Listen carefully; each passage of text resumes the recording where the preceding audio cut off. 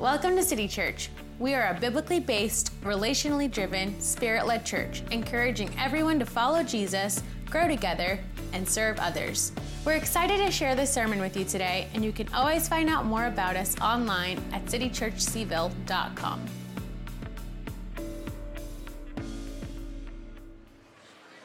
You know, if you've been a part of City for the past year and a half, you know that last year we took an entire year to look at one thing in Scripture, and that was the kingdom of God. This year we're taking an entire year to look at the Sermon on the Mount, which explains what it means to live in the kingdom of God. And now, in the middle of the Sermon on the Mount, Jesus brings us his prayer, the church's prayer, the kingdom prayer. And that's known as the Lord's Prayer. So if you're seated, please stand with us. We're going to pray the Lord's Prayer together, and then you can be seated. This then is how you should pray. Our Father, who is in heaven, holy is your name. Your kingdom come, your will be done on earth in Charlottesville as it is in heaven. Give us today our daily bread. And forgive us our debts, as we also have forgiven our debtors. And lead us not into temptation, but deliver us from evil. Amen. You may be seated. What's interesting to note is that throughout the Lord's Prayer, Jesus is assuming that we are going to be living in community. And so much of what Jesus teaches us in the Lord's Prayer moves up and through the idea of community in his vision for a kingdom where people live very differently than the people who live in the kingdoms of this world. What we're going to do this morning is we're going to take a look at Jesus in the Sermon on the Mount, and we're going to hit on a topic that may at the beginning seems maybe not applicable to our lives. We're going to read from the Sermon on the Mount, Matthew chapter 5, verses 33 through 37, and we're going to deal with oaths. Oaths. Here's what Jesus teaches. Again, you have heard that it was said to people long ago, do not break your oath, but fulfill to the Lord the vows you have made. By the way, in Greek, oath and vow, same word. But I tell you, do not swear an oath at all, either by heaven, for it is God's throne, or by the earth, for it is footstool, or by Jerusalem, for it is the city of the great king. And do not swear by your head, for you cannot make even one hair white or black. That was pretty clear, that was before hair dye ever hit the markets. All you need to say is simply yes or no. Anything beyond this comes from the evil one. Interesting. What I want to do this morning is take a look at the Sermon on the Mount and to take a look at the idea of oaths or vows and how does that apply to us today. First question, oath, vow. Let's begin with oath. In what context, I'd like a little feedback, is oath used the most? Court, thank you. Some attorneys sitting here, no doubt. And by the way, a quick aside, a good friend of mine was a judge here in Charlottesville, and he said that he would bang the gavel and say, let the lying begin, just as an aside. But in our court system, we have what's called an oath. You put your hand on a Bible and you swear an oath. I've done that. I've had to testify in court before. Put my hand on a Bible, swore an oath. What about vows? What institution is vow a part of? Marriage. There you go. Many years ago, my wife and I we made a vow before the Lord and for the people that were present in the sanctuary. You know, it's interesting to note that when you think about oath and vow, same word in Greek.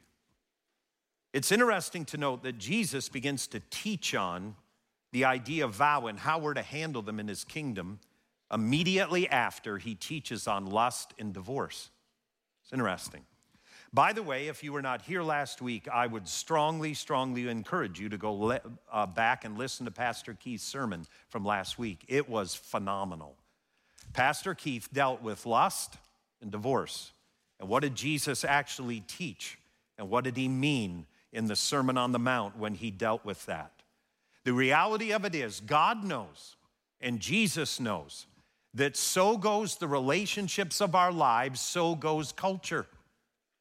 And so Jesus teaches at the very beginning of his sermon about the idea of lust and divorce. And now he's dealing with oaths and vows.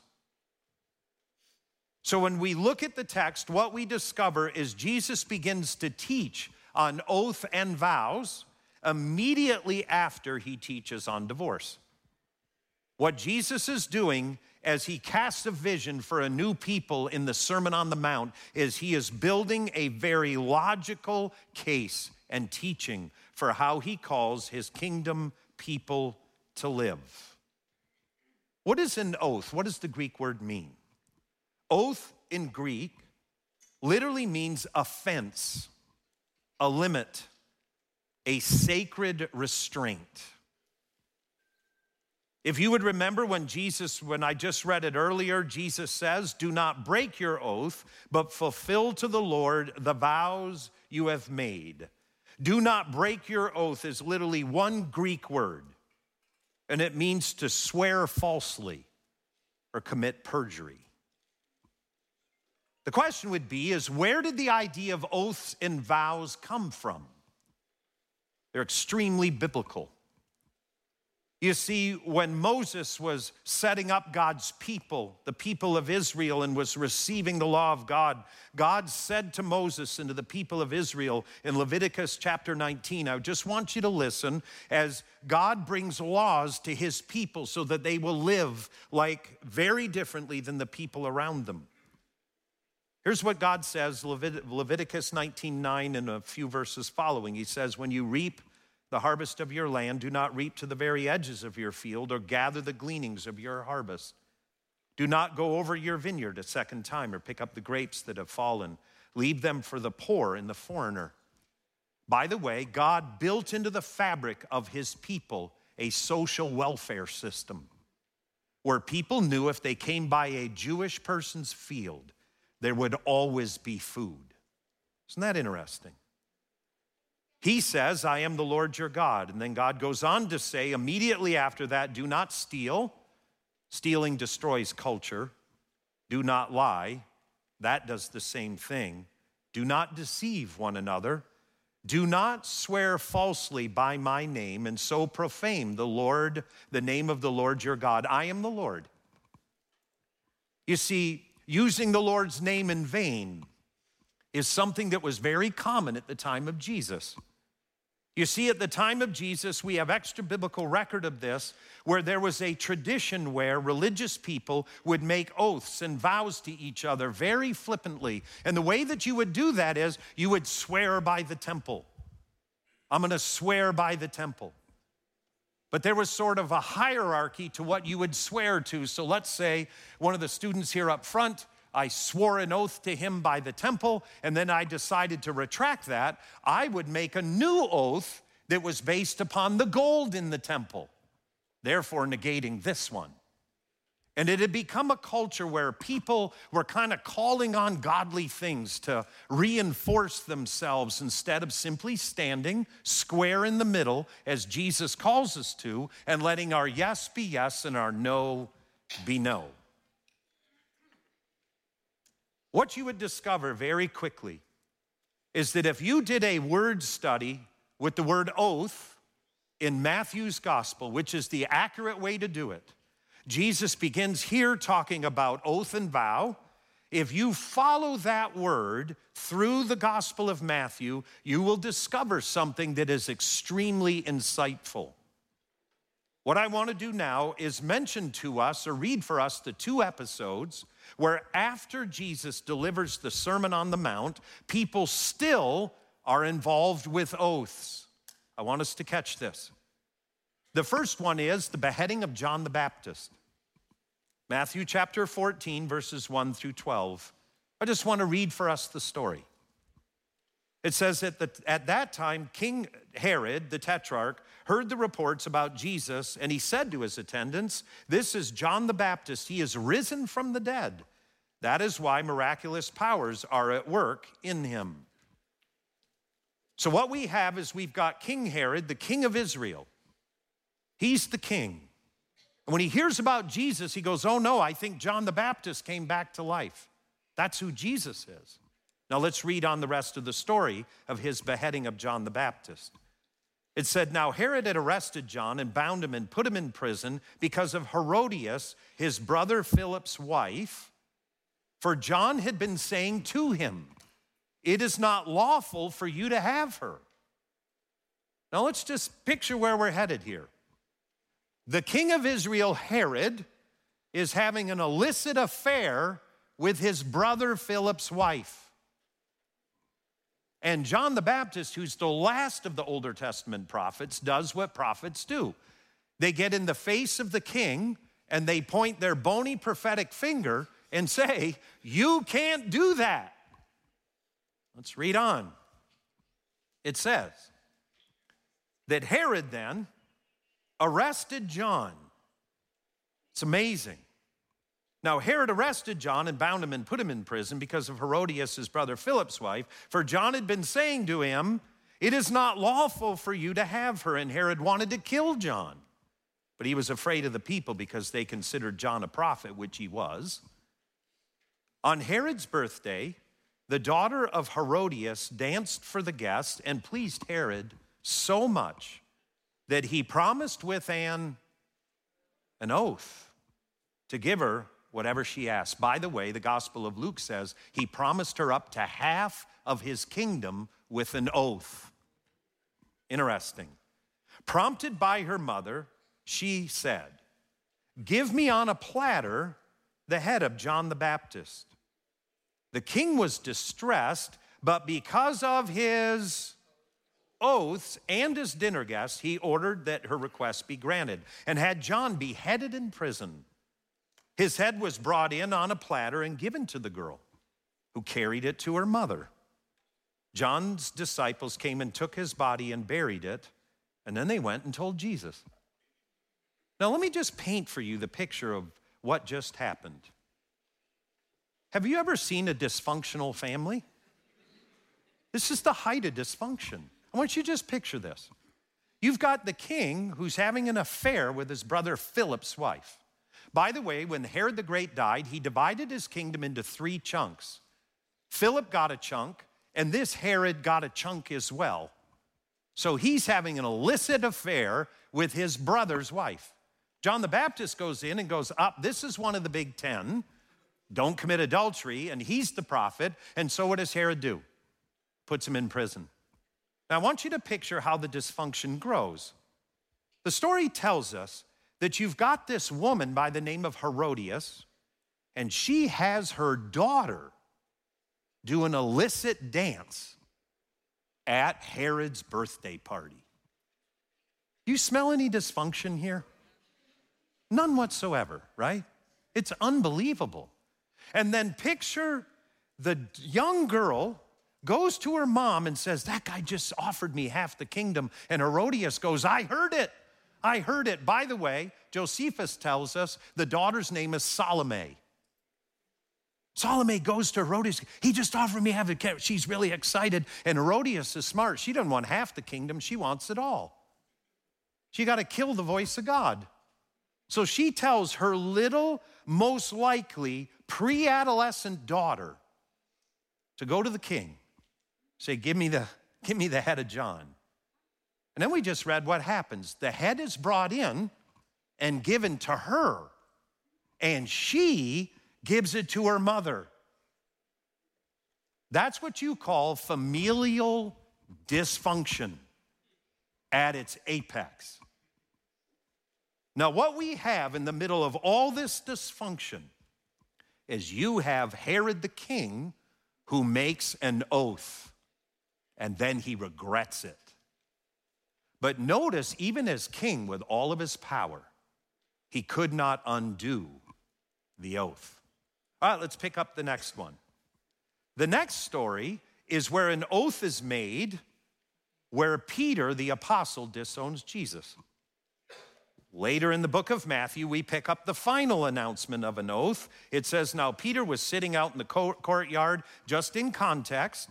Peter, as Jesus' disciple, had been told by Jesus, you're going to deny me 3 times. And Peter turns to Jesus and says, Peter, that will never, ever, ever happen. Even if these other 11 deny you, I never will.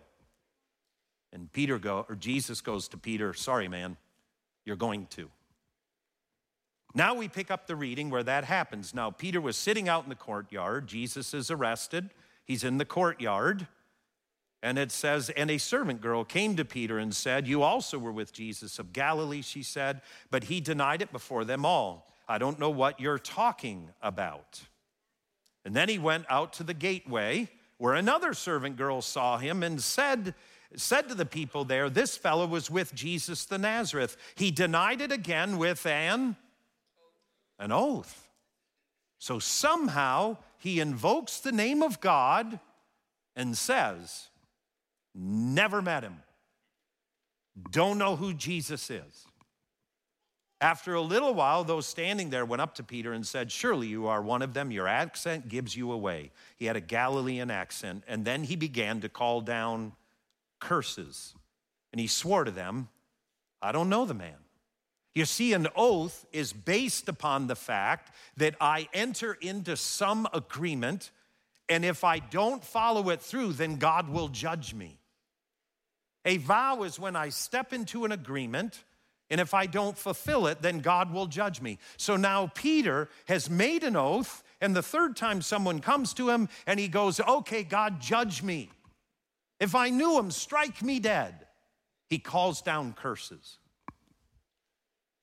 Reading on, it says, immediately a rooster crowed, and then Peter remembered the word that Jesus had spoken. Before the rooster crows, you will disown me 3 times. And he went outside and wept bitterly. By the way, Luke chapter 22, verse 61 says, at that moment, Jesus turns and he looks right at Peter and their eyes meet. An oath. How do we put feet to our faith with this? James chapter 5 echoes what Jesus said in the Sermon on the Mount. Above all, my brothers and sisters, do not swear, not by heaven or by earth or by anything else. All you need to say is a simple yes or no. Otherwise, you will be condemned. As I was studying oaths, I came across this writing by one of my favorite theologians. And here's what he wrote about oaths. Because oaths were supposed to be part of the kingdom of God and the family of God, but for only specific things. And so this theologian wrote, and I found it very fascinating and personally convicting. He wrote, if God's oaths reveal that humans are accustomed to hearing lies, then oaths, vows, and promises reveal that we are also accustomed to telling lies. We swear and promise because we are careless at best. This is what convicted me. If a child asks a parent for a promise, the parent should hear it as an indictment, since it reveals that the child has learned he cannot trust his father's words. His yes has not always meant yes, and his no has not always meant no. Ideally, a parent's word should be so reliable that the child never thinks of guarantees. Indeed, every disciple should aim to be so reliable that no one asks for him for promises. The idea here is that Jesus knows that the way the kingdom must thrive is in his kingdom, there will be a group of people that let their yes be yes and their no be no. And they don't have to say, I swear to God, or I swear on my mother's grave, that I will stand there in raw authenticity and let my yes be yes and my no be no. October 21st, 1990, I stood in an altar and made a vow to my wife, Fran. That's what vows are for. Vows are when we step into a relational reality and we make a commitment before a group of people and before God that we're going to step into this relationship and there will be solidarity in that relationship. The honest truth is when I stood at that altar, there were a lot of things I didn't know about Fran. A lot. But after 33 years, if you did the math, after 33 years, I have found that in that type of a vow, God is incredibly faithful. I took an oath. I took a vow. And I know beyond the shadow of a doubt that because that vow was in God's will and it was positive and it was called by God, He has empowered us to live this out. But you know, the reality of it is, the two examples of vows that are given in the Gospel of Matthew are negative. They're negative vows. We look at King Herod's, his vow is made in a negative, dysfunctional context. And if you look at the Apostle Peter, he makes a vow in a negative, dysfunctional context. Both of them made vows out of dysfunction. And this is where I want us to settle in before we close. For some of you, you will have no idea what I'm talking about. And I pray to God that that's true. But for others of us, you will know about the vows and the oaths you have taken that have been out of brokenness and dysfunction and pain, and those don't ever end well. They don't. Let me give you two examples. I remember in my pastoral years sitting with a man, and when I sat with him, here's what he told me. He said, when I was a young man, my heart got hurt in a romantic relationship, and I made a vow that day I would never be hurt again. He had been married for decades and never opened his heart.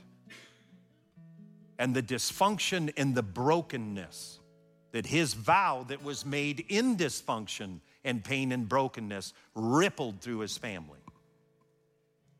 Another one was talking to a gentleman who was in senior of years, very, very wealthy. But he told me how as a young boy in a poor family, he made a vow. He made an oath to himself out of embarrassment and pain that he would never, ever, ever be poor. He had spent his entire life chasing money and had amassed a bunch of it, but there was a wake of ruined relationships in his path. You see, when we make oaths that are out of dysfunction and pain, the way Peter did and the way King Herod did, it wreaks havoc. And my question is, have you ever done that? Have you ever said in the context of a relationship, I will never forgive again? Have you ever made an oath to yourself, through yourself, without God in the picture and said, here is how I'm going to live and here's what I'm going to do? That is what Jesus is speaking about on the Sermon on the Mount. And I've watched people who have made oaths and they've lived through them and they've wreaked havoc on their life because oaths and vows made out of dysfunction and pain perpetuate that. Oaths and vows that are made in the center of God's will, in the beauty of trusting Him, brings transformation in the kingdom. Will you stand with me as we close? As we stand together, would you take just a moment to close your eyes in God's presence? And if you're comfortable, lift your hands up in front of you. In the present working of God's Spirit, would God bring something to mind of an oath that you made? A vow that you made to yourself, through yourself? It was based out of suffering or pain or dysfunction or brokenness. It didn't include God. If that's you, I would ask that whether you're young or old, that you would bring that to Jesus. That you would confess and repent and ask Jesus to take that. And then step towards him in trust and open-heartedness so that the Spirit of God can do the work that needs to be done in your heart and in your soul.